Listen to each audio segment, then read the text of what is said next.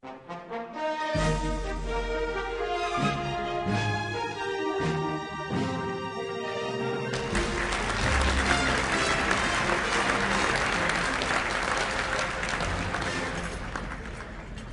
and gentlemen, at this time it is my great pleasure to introduce to you the Mayor of the City of Norfolk, the Honorable Paul D. Frame. Thank you. Thank you. Really, thank you for that nice introduction. Thank you all for being here. This is a terrific turnout. And Congressman Scott, Bobby, thank you for being here. I know you've got a lot of places you could be. We certainly appreciate you stopping by here.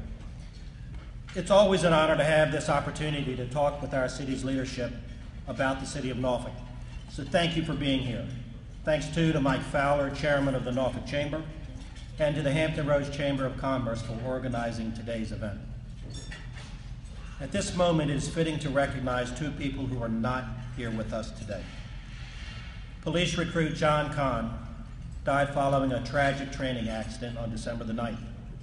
The thoughts and prayers of the City Council have been with his wife and his family ever since. And sadly, just yesterday, longtime Public Works employee Jerry Holton was killed in a work-related accident. Our thoughts and prayers are with his family as well. At this time, I ask you to join me in a moment of silence in both of their memories.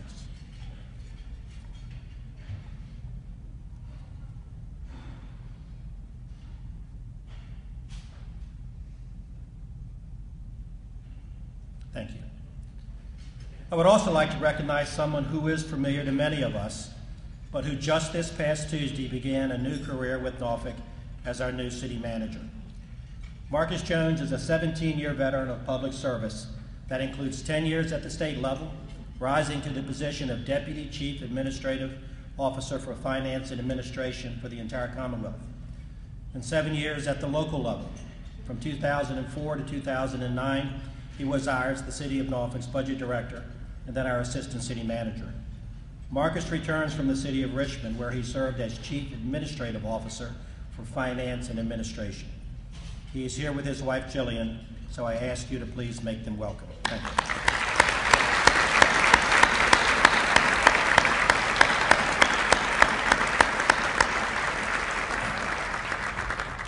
Obviously, Mr. Jones is assuming the role of manager at a difficult moment in the life of the city.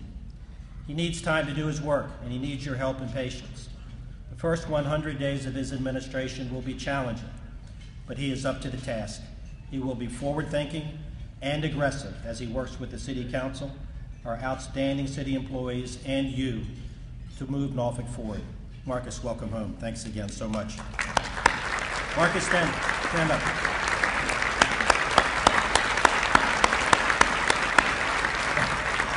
Marcus was actually 6 foot tall when he started work on Tuesday, but he's doing fine. We are honored to have representatives from the armed forces with us today. Joining those previously mentioned is Commander Doug Jordan, commanding officer of the nuclear-powered Los Angeles-class fast attack submarine, the USS Norfolk. Commander Jordan, I want to thank you and your crew for your service to our country, as well as for the volunteer work you perform in the city. Thank you, Commander.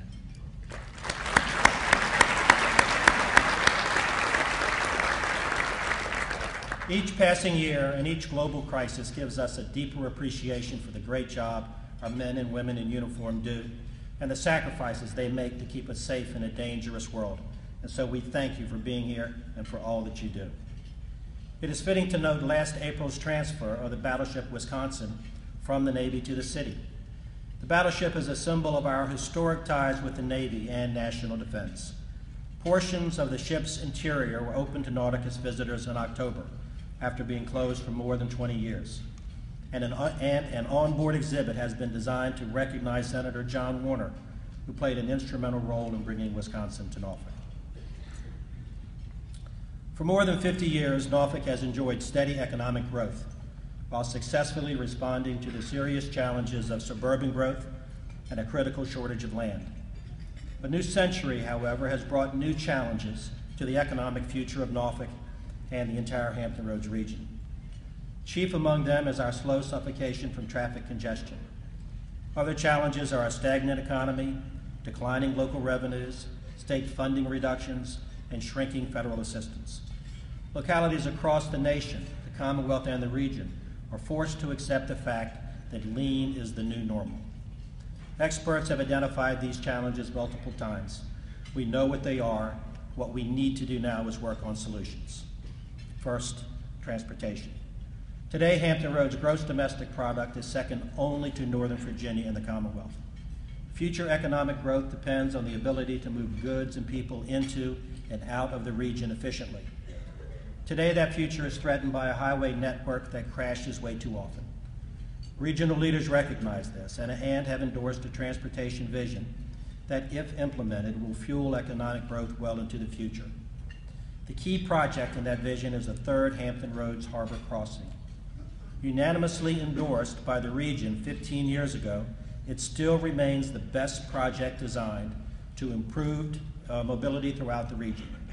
It will do the most to ease congestion, particularly at the Hampton Roads Bridge Tunnel. It best supports our main economic drivers, the port and the Navy. It opens up new areas for economic development and does less damage to our environment. A modified version of the third crossing, now called Patriots Crossing, would accomplish each objective for about half of the cost of a widened HRBT, and without incurring years of construction delays. The effectiveness of the third crossing has never been disputed. The wisdom for the modified version was recently validated by a study performed by Old Dominion University's Modeling and Simulation Center. As an editorial in the Daily Press stated, the region's leadership must get together behind the third crossing. This approach was also recently endorsed by the Virginian pilot. For the immediate present, the most important transportation project is the second Midtown Tunnel and MLK Freeway extension, linking it with the downtown tunnel. It is the most heavily traveled two-lane road in Virginia and needs our immediate and full-time attention. This project is moving forward and has been selected to receive a portion of the governor's transportation plan funds. If the project stays on track and the tolls kept at a reasonable level, construction could begin as early as the end of the year. But the future of transportation is about more than building bridges and tunnels. It means embracing a new mindset of mobility. Norfolk's newest mode of mass transit comes with the opening of the Tide Light Rail later in the year. To say this has been a trying project would be an understatement. Painful and expensive mistakes were made, but the hiring of former VDOT Commissioner Phil Chiquette has put light rail back on track. Its past problems, while significant, are being addressed vigorously and are not cause to abandon the goals of light rail. All of the good that can be accomplished by lacing the region together with the light rail system, the congestion relief, economic development, and quality of life improvements have made the effort more than worthwhile. Major metropolitan areas all across the country are pursuing light rail. We are, in fact, the smallest city in the country to achieve this goal. And when all is said and done and all of the bills paid, it is important to realize that the Tide is still one of the least expensive light rail systems built on a per-mile basis in recent years. It is also a fact that the decision to build the intercity passenger rail terminal at Harbor Park was influenced by its intersection with light rail at that location. A poet once wrote, "A cynic knows the price of everything and the value of nothing." I urge you not to lose sight of the value of light rail. Thanks to the General Assembly and to Thelma Drake, Director of Virginia Department of Rail and Public Transportation, $93 million in state funding will allow for improvements to accommodate a commuter train using Norfolk Southern track. This means we have round-trip passenger rail, and we will have round-trip passenger rail operating from Norfolk to Richmond to Washington and points north in less than 3 years. Last February, the Commonwealth Transportation Board endorsed the South Side route to Norfolk as the preferred alternative for high-speed rail. We expect passenger rail to become a game changer for Norfolk and secure our historic position as the business and financial hub of a region with 1.7 million people. Efforts to establish passenger rail service to Richmond would not have succeeded without support from our friends at Norfolk Southern Corporation. It's the best managed, best run transportation company in the nation. Last year saw Norfolk Southern make a strong recovery from the recession and win the E.A. Chairman's Safety Award for the 21st consecutive time. That's a distinction that is unmatched among other major railroads. To cap off a great year, Norfolk Southern Chairman and CEO Wick Moorman was selected by Railway Age magazine as the 2011 Railroader of the Year, one of the most prestigious awards in the industry. This recognized Wick's leadership in environmental responsibility and for completing the Heartland Corridor. And so I ask you to join me in thanking and congratulating him and Norfolk Southern for these achievements. Rick, thanks for being here.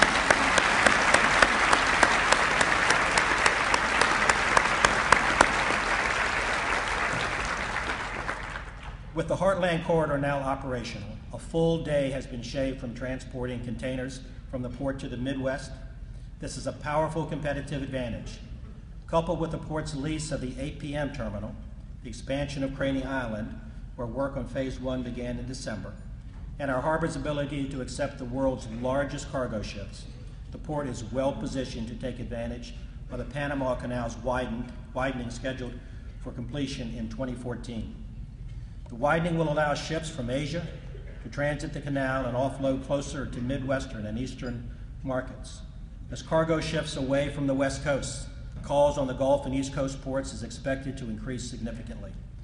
The Port of Virginia has been identified as the port best positioned to become an East Coast hub in 2014. Ours is the only East Coast port with deep enough channels to accept these larger vessels. Reflecting a strengthening economy, container volume increased 8.5% last year and ship calls by nearly 5%. And coal volume at Norfolk Southern's Lambert's Point docks were at near record levels. Air travel is also essential for economic growth. Business and visitor travelers alike demand both good connections and low ticket prices. Southwest's pending acquisition of AirTran is expected to add 37 new cities to Southwest's route structure. This offers a real opportunity for future expansion of service here, and the Airport Authority and the administration are working hard to make sure that Southwest not only remains here, but adds new routes.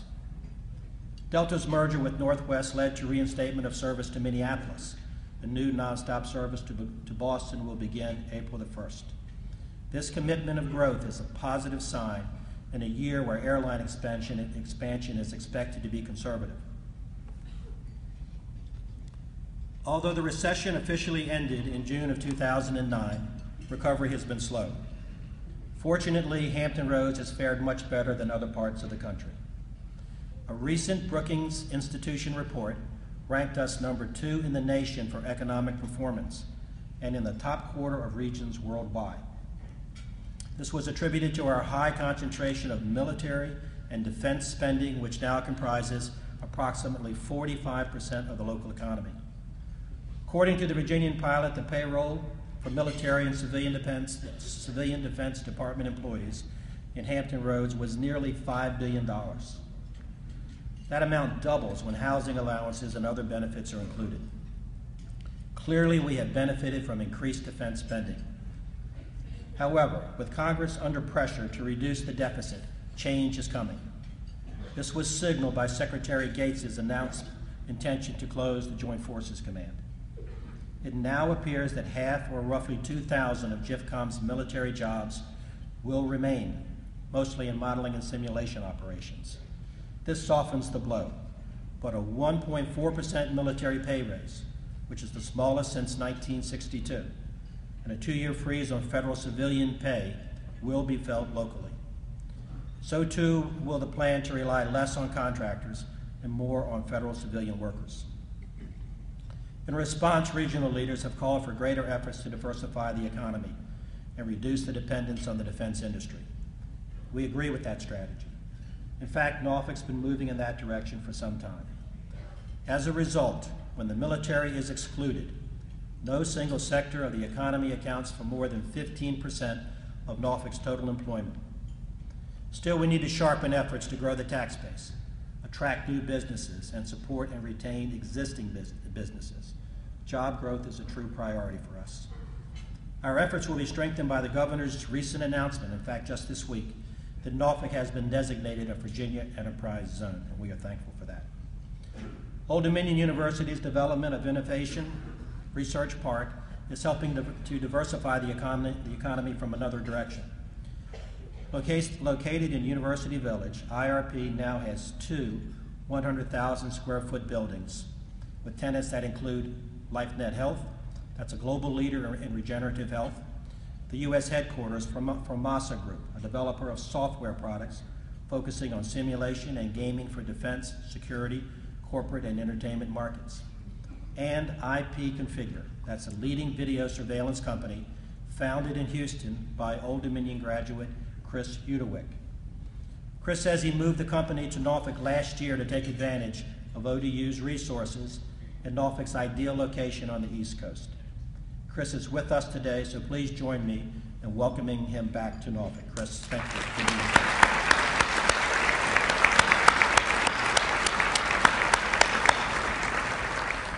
The businesses at IRP are exactly the kind of businesses we need more of. They reflect the new economy, they constitute an emerging market segment, and they attract bright young people, and they pay good salaries. The recession and slow recovery have noticeably affected state and city budgets here and across the country. Consider that in fiscal year 2007, only one state had a budget deficit. In FY 2010, 48 states had budget deficits. For 2 years in a row, Norfolk has spent less money in our budget than the year before. Last year, our operating budget was 5% less than the year before that. With revenues continuing to fall short of expenditure demands, we will once again be examining programs, services, and positions for reduction or elimination. In spite of last year's very difficult budget, Norfolk was the only city in the region to significantly increase its local contribution to public schools, and that was by $3.5 million. And we have not stepped back from our commitment to keep upgrading the city's infrastructure. This year's capital improvement budget includes $20 million for school construction. It also includes $46.5 million for water utility projects, $17 million for wastewater utility improvements, and $14.5 million for transportation projects. These are investments that will directly benefit our neighborhoods. And we should all be encouraged by a December report showing that in 2009, compensation per job grew in Norfolk by 4.6%. This is significantly greater than the 1.2% growth nationwide. It's the best in Hampton Roads and confirms our position as the region's center for business, finance, education, medicine, and culture. It is also worth pointing out that the average compensation per job in Norfolk for 2009, that's the combination of wages and salary and benefits, amounted to $70,397, better than the Virginia Beach average compensation per job of $52,232. I almost couldn't get that out. I got it. Okay. For workers in Norfolk, total compensation for workers in Norfolk was $13.9 billion, followed in the region by Virginia Beach at $10.4 billion. Look, Will's a good sport. He's also a good friend, and he's a great friend of our city's. And Will, I appreciate you being here and letting me take a little liberty. You take such a nice picture. I also want to take a second and thank Kenny Wright from Portsmouth for being here. Kenny's been on the job for just a few months, and we've already established a great relationship. And Will, I think you would agree that the mayors in Hampton Roads are probably working together better than at any time in the past. So thank you for being here. These are numbers, by the way, that we can all take pride in. And Will, the best paying jobs in the region are in Norfolk. Okay. We put that slide in last night. Downtown is at the heart of our economy. It will continue to play a critical role in our economic strategy. The downtown we are so proud of was achieved through years of investment by the city and its private sector partners who shared a vision of what our old seaport town could become. With its variety of shopping, arts, and dining opportunities, it is a popular destination for residents and visitors, and is among the most desirable places to live in Hampton Roads, even if you're a zombie. Enjoyed by thousands from across the region, this exuberant event made national news. You guys remember the zombie night out? The organizer and head zombie, Whitney Metzger, is with us today. And this was an overnight sensation. Whitney, a little heads up next time would really help a lot. You know, we found about somebody, 10,000 people playing tag. And, you know, she called me on the phone and said, you know, we're just going to play tag. So. Last year, South Carolina-based U.S. Development announced it would acquire and renovate the Union Mission building into the Rockefeller Apartments. Even with the headwinds of an unfavorable economy, U.S. Development's President David Bryant says architectural and engineering drawings are being finalized and they will proceed to closing, and that construction may begin as early as the second quarter of this year. He said work may begin even sooner on renovating the old Savoy Hotel into apartments, and that's really been an eyesore for us. The Savoy, but we're glad it's being saved for sure. The Savoy is situated on the corner of City Hall Avenue and Granby Street. Granby Street is a place with a great urban vibe and authenticity so attractive to today's generation of young professionals. It is an urban village where hundreds of people live in unique spaces above storefronts, and where office workers and students and shoppers and arts patrons and diners share the sidewalk. The concentration of chefs-inspired restaurants is unmatched in Hampton Roads, and a true theater district has developed, along with a higher education presence offered by Tidewater Community College, which will soon open its new student center that will serve more than 14,000 students who attend TCC's downtown campus. Thank you, Dr. DeCroce. Thank you.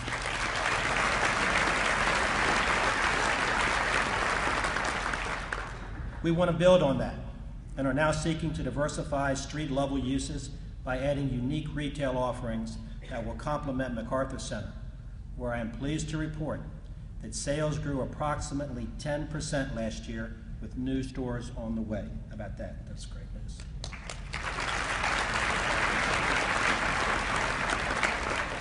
On the strength of a $20 million challenge grant from the Batten Foundation, last week we announced an expansion to the planned Colonel Samuel L. Slover Memorial Library. That's our new central library. This is in addition to the $20 million previously donated by Frank Batten Sr. and permits us to build a facility 30% larger than originally planned. Colonel Slover was Mr. Batten's uncle and guardian and a former mayor of Norfolk. We deeply appreciate the Batten family's love for this city and its people. Our goal is to have the finest central library in the country, a library that contains the most advanced technology, and a library that makes an architectural statement about our city. We intend to deliver on this goal. We will break ground later this year, and thanks again to the Batten family. Thank you.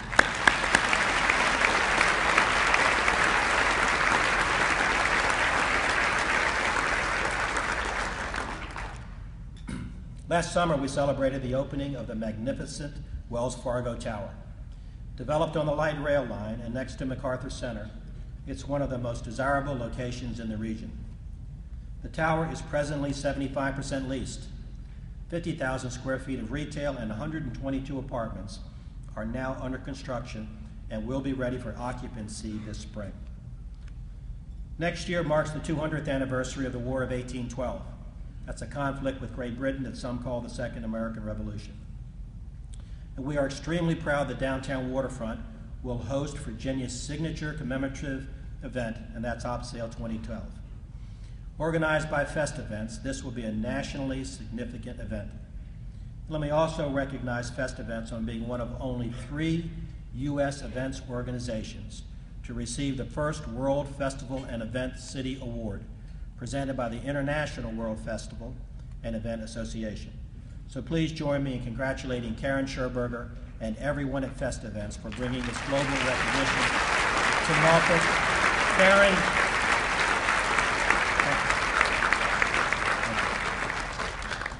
all great cities have strong, dynamic, creative communities, and many cities larger than Norfolk would love to have our cultural assets.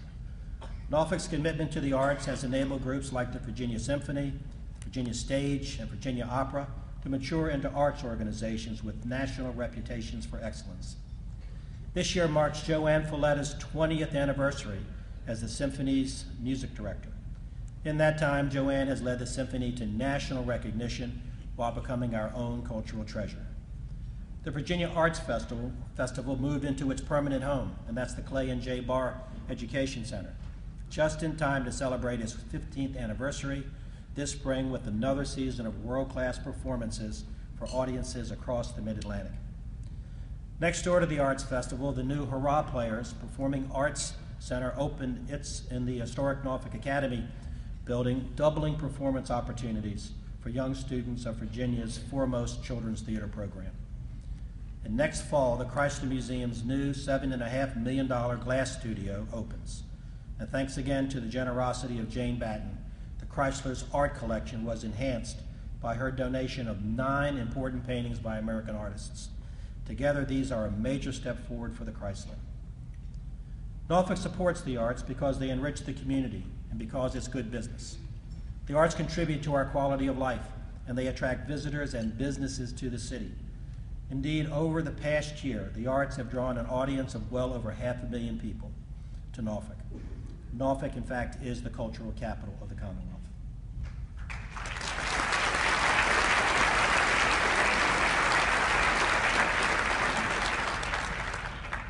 The graph now displayed on the monitors compares educational attainment with unemployment rates for the city of Norfolk.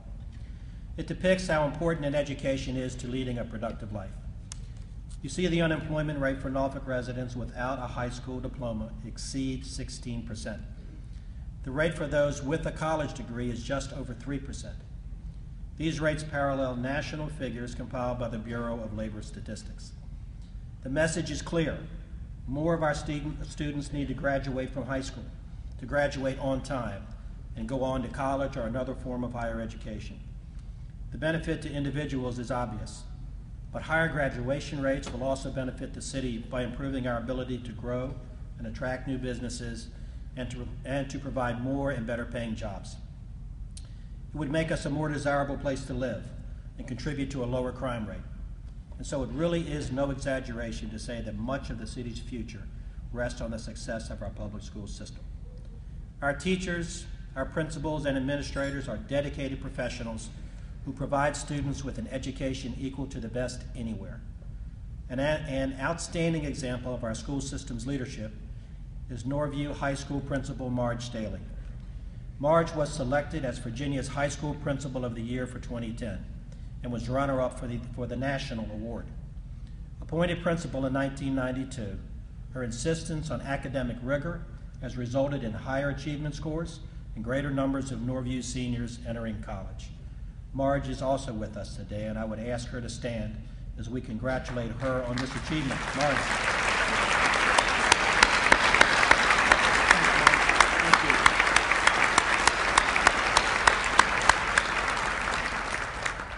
Also with us today is the state AAA champion girls basketball team from Lake Taylor High School. The Lady Titans are the only Norfolk girls basketball team to ever win the state championship. The team is accompanied by Lake Taylor Principal Cliff Harrison, Athletic Director Bob Pannenbacker, and Coach Sandra Sawyer. Will all of you please stand and be acknowledged? We're very proud of you. Hooray!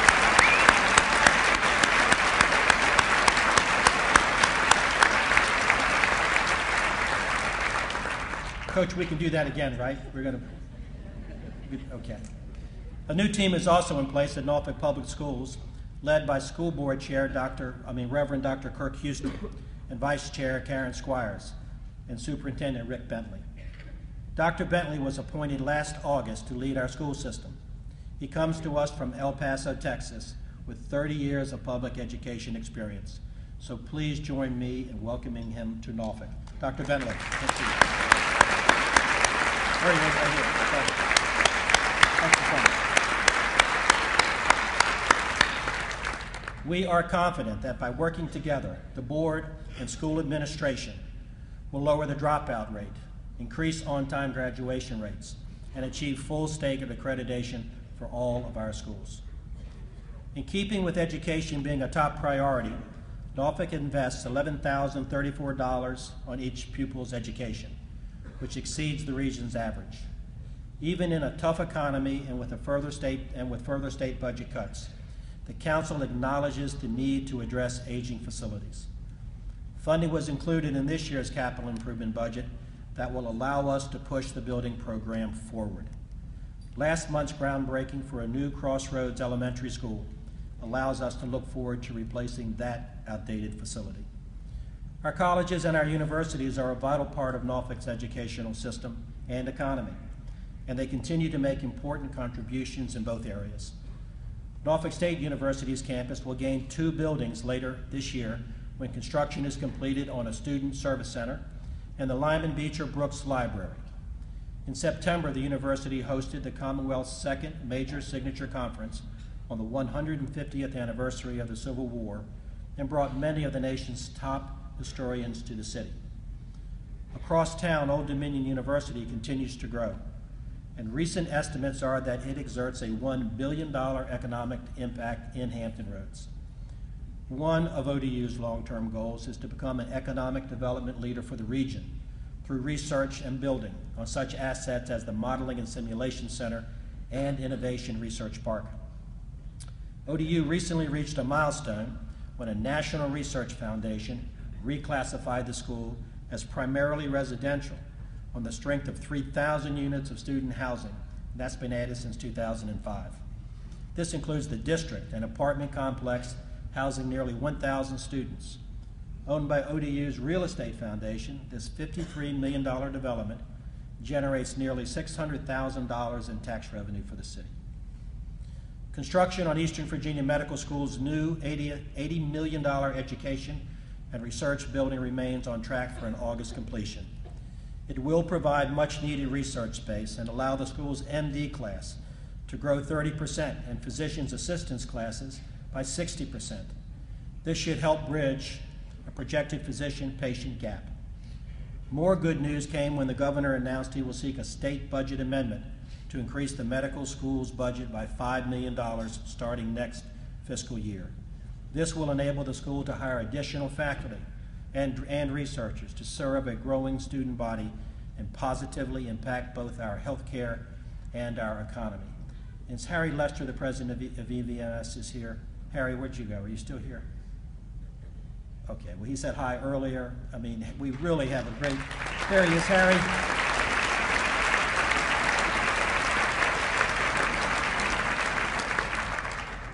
Harry, we didn't mean to put you in the corner, but you've really, I mean, have committed such leadership to the school and to the region. We appreciate very much all you do. Under the leadership of President Dr. Billy Greer, Virginia Wesleyan College is known for academic excellence. And last year, the Princeton Review named it one of the best colleges in the Southeast.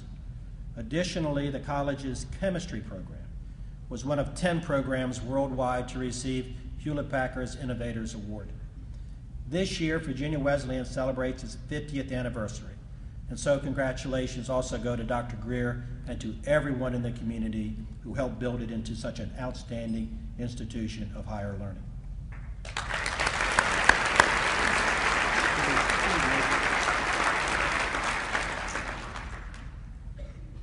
Now in the 5th year of our 10-year plan to end homelessness, we continue to make progress. Even in a time of economic turbulence and shrinking resources, homelessness declined in Norfolk by 4%, and we prevented or ended homelessness for 781 persons. Still, on any given night, more than 500 persons experience homelessness in our city, so there's still a lot of work to do. The well-being of our children is especially important, and there is a constant need for foster care families. One of our most endearing foster care families are here. Mr. Cordell Dickerson and his wife, Patty Porter, embarked on a journey of a lifetime when they opened their home and hearts to 5 siblings ranging in age from 4 to 10 years old. Last March, they completed the final steps necessary to adopt all 5 children. Patty, Cordell, and the children are here, right down here, and I would ask them to stand you please stand, guys.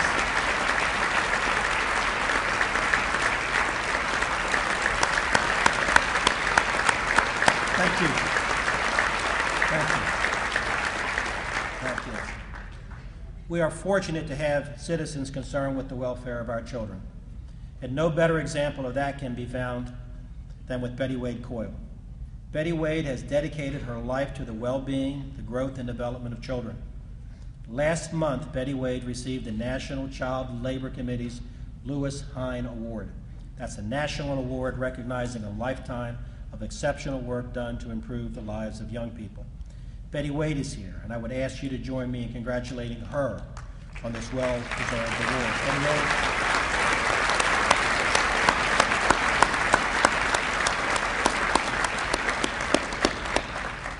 Thank you, Betty Wade.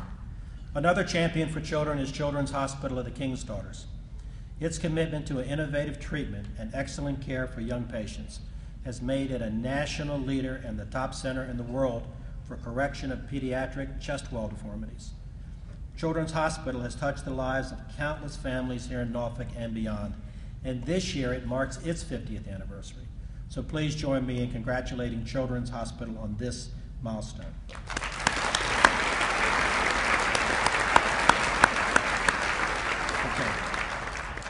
Norfolk's police and fire rescue departments are among the best in the country. We are proud of their consistently excellent performance, and on behalf of our citizens, I acknowledge and thank them for all that they do. I am pleased to report that violent crime dropped 14% in 2010. This follows a 14% decline in 2009. In other words, in the past 2 years, violent crime has dropped approximately 26%. These are significant accomplishments, especially considering statistics predict the opposite in a down economy. The police department is doing more with less, especially considering last year's budget cuts, and they deserve our gratitude for a job well done. Thank you very much.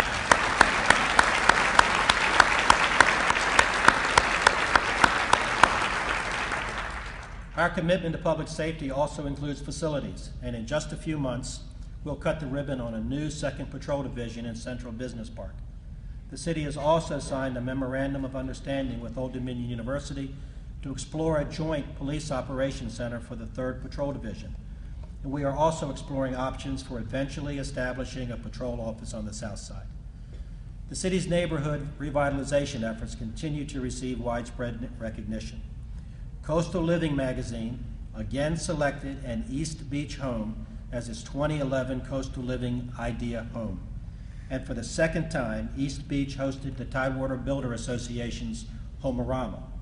Over 75,000 people visited 11 featured homes, and I'm pleased to say that all have sold and closed for an aggregate price of $6 million. East Beach homes actually outpaced sales of 2009 sales by nearly 25% this year. Next month, NRHA will launch another phase in the Broad Creek revitalization with demolition of the Moton Circle apartment complex. This is a $44 million project that's funded by HUD that will bring a mixed income, sustainable community to an area of the city that has already seen nearly $300 million invested there. I'm also pleased to report good progress is being made in raising private sector funds for the Salvation Army's Kroc Center, a recreation and education facility that's going to be built in the Broad Creek area.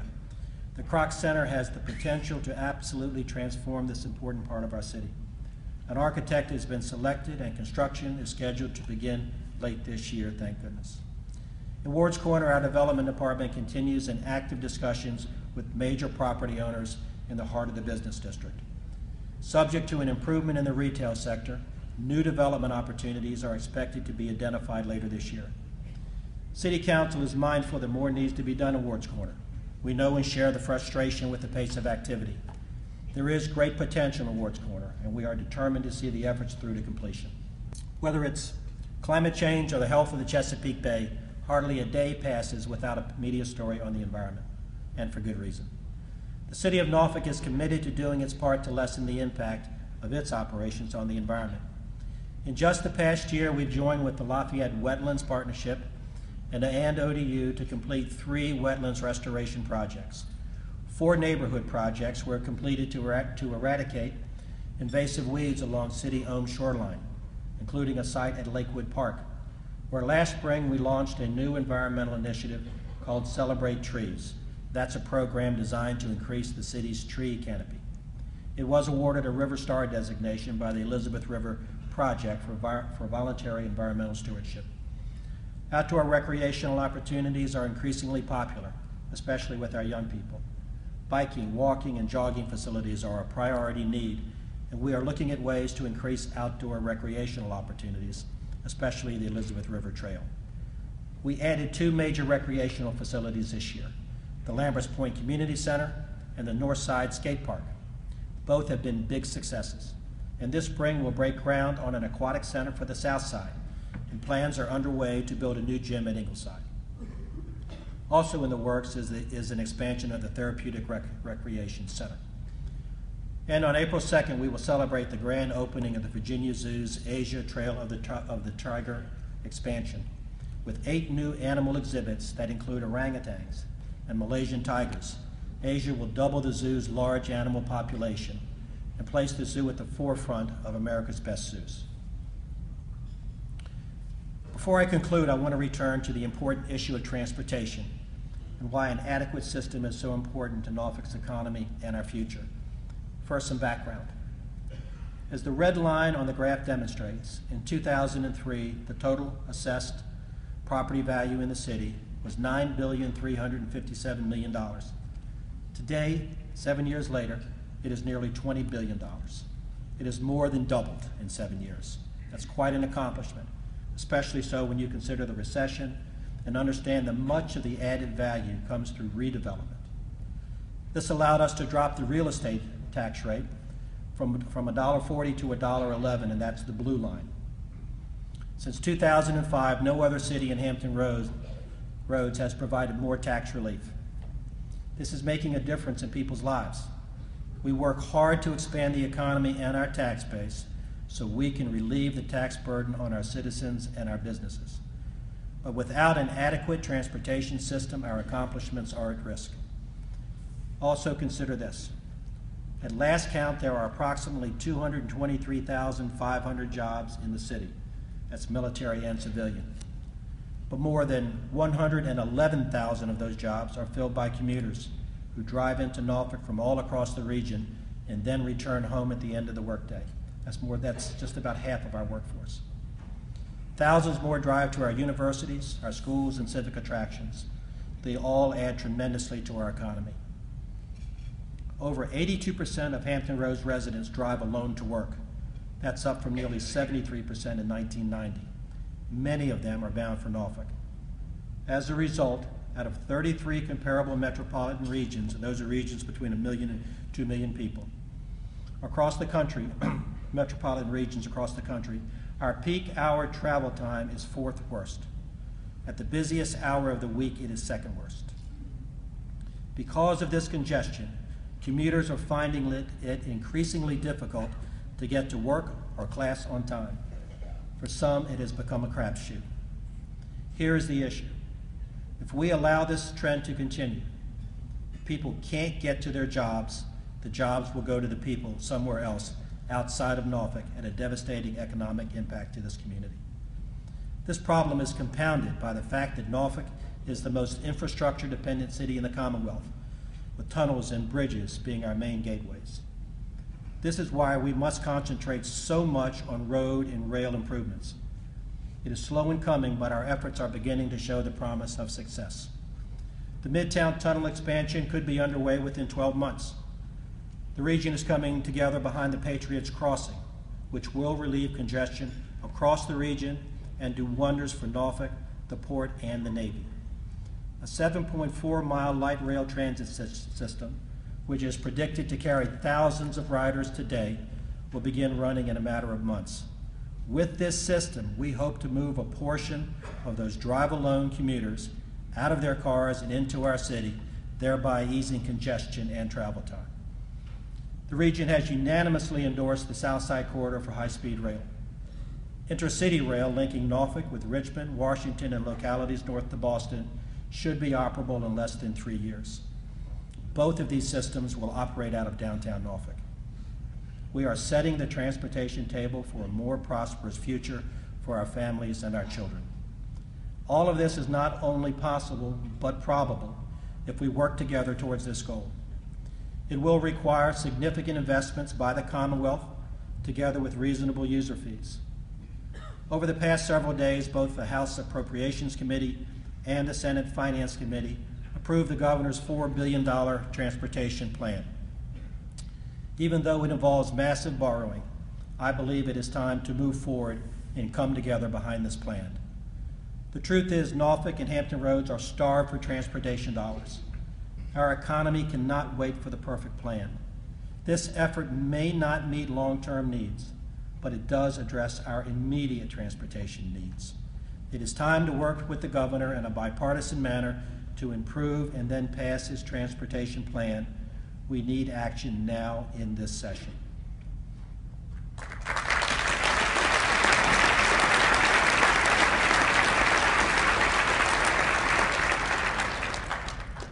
Now on a high note. Just last evening, the Census Bureau announced that the population of our city has grown by 8,400 folks to 242,803 citizens. That's a 3.6% increase. And this is wonderful news by any measure. It reverses a 4-decade-long population decline. It confirms the correctness of many of our housing and economic development strategies. And it validates the hard work and commitment of so many people in this room. And it says so much about all of us. This new population account allows us to access additional federal funds for economic development, for transportation and social services, and should strengthen our position with credit agencies. And finally, this will be the toughest Norfolk City budget in anyone's memory. Cities feel the impact of a recession long after a recovery has begun. We ask for your understanding as we begin the difficult process of adopting a budget. Public services will be reduced, and because cuts were so deep the last two budgets, the next wave of cuts will be the hardest yet. We are committed to bringing forth a budget that will be fair and move our important priorities forward. A budget that serves not just the next 12 months, but the next generation. These are times that require leadership at all levels, as business, government, and citizens alike. These are times that call for collaboration and creativity and courage, locally and regionally, in responding to the challenges discussed today. And these are times that call for compassion and care as difficult decisions are made that affects people's lives and incomes. Our city has a long tradition of strong and visionary leadership. We also have a long tradition of excellent, hard-working city employees, over 4,600 permanent and non-permanent staff. It is my honor to work alongside them every day, and the council is very proud of the job they do. Our city economy is on the rebound. Our population is growing. Crime continues a downward trend. New and existing neighborhoods are benefiting from long-term investments. While some areas have proven more stubborn than others, we are committed to their renewal. Truly, we have much to be thankful for, and this should inspire us to look to the future with confidence that we are moving forward together in a direction that enjoys broad and deep support and causes me to say that the state of our city is still sound. The City Council joins me in thanking each of you for your enthusiasm and love for our city. Your energy and your contributions to the community make it a privilege to serve you. Thank you for being here today, and thanks for all you are doing to build a brighter future for our families. God bless you, and God bless the city of Norfolk.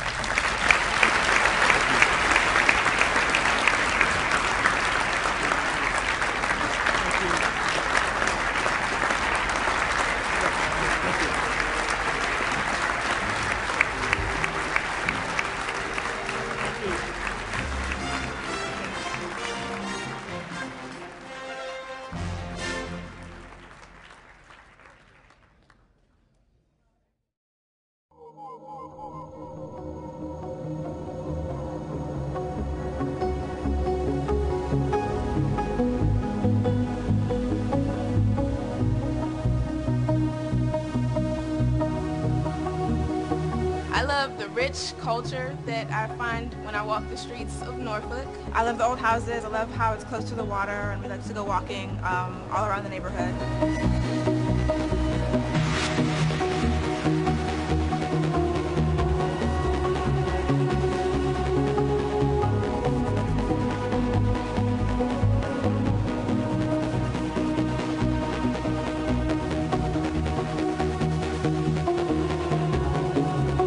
We live and work downtown. We love downtown. Downtown is great. I love so many things about Norfolk. I love that I grew up here and I wanted to move back. I love that I want to raise my family here. I love that I get to walk to work. Everything that she said.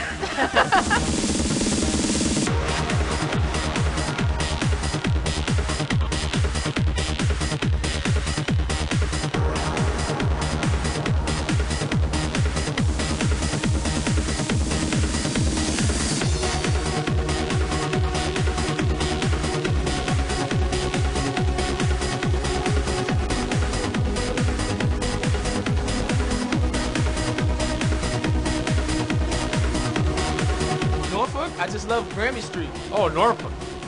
So tell us what you love about Norfolk. The best thing about Norfolk that I really love is the cheese.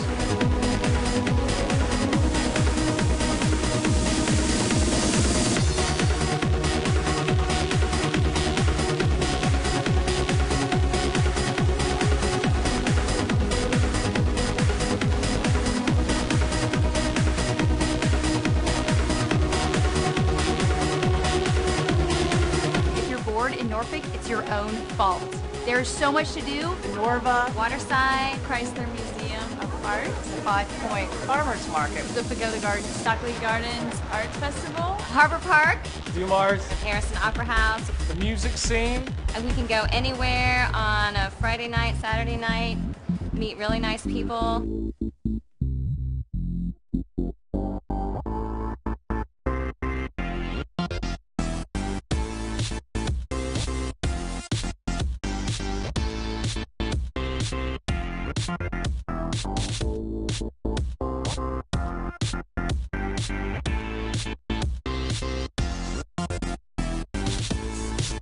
I love Norfolk because it's bike friendly. I love that Norfolk has citizens that care about wanting to live here and wanting to improve it.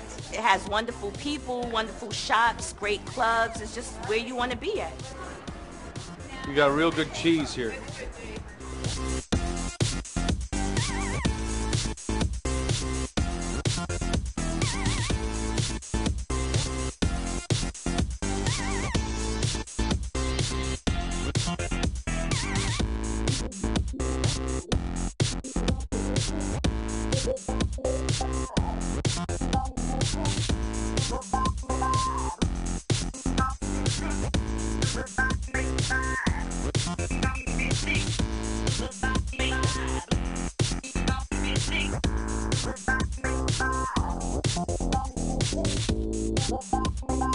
I feel that Norfolk is the urban core of Hampton Roads. The city of Norfolk has been extremely supportive. I've had calls from the mayor all the way down to the civic leagues. Everybody seems to be gung-ho about it. I'm hoping I can create jobs, and I think that's what everybody's looking for right now.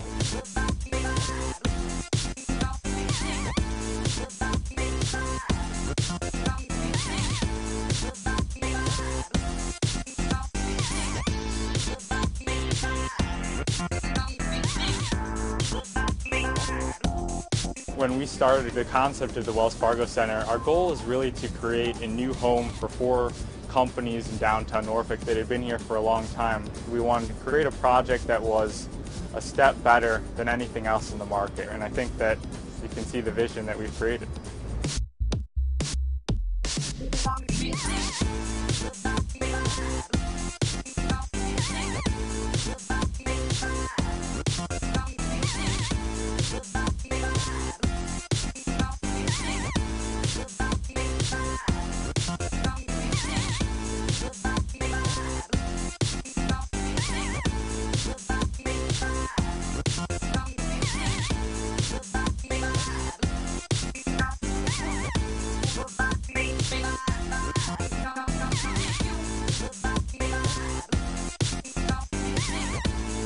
We live downtown, we walk downtown, we work downtown, love it.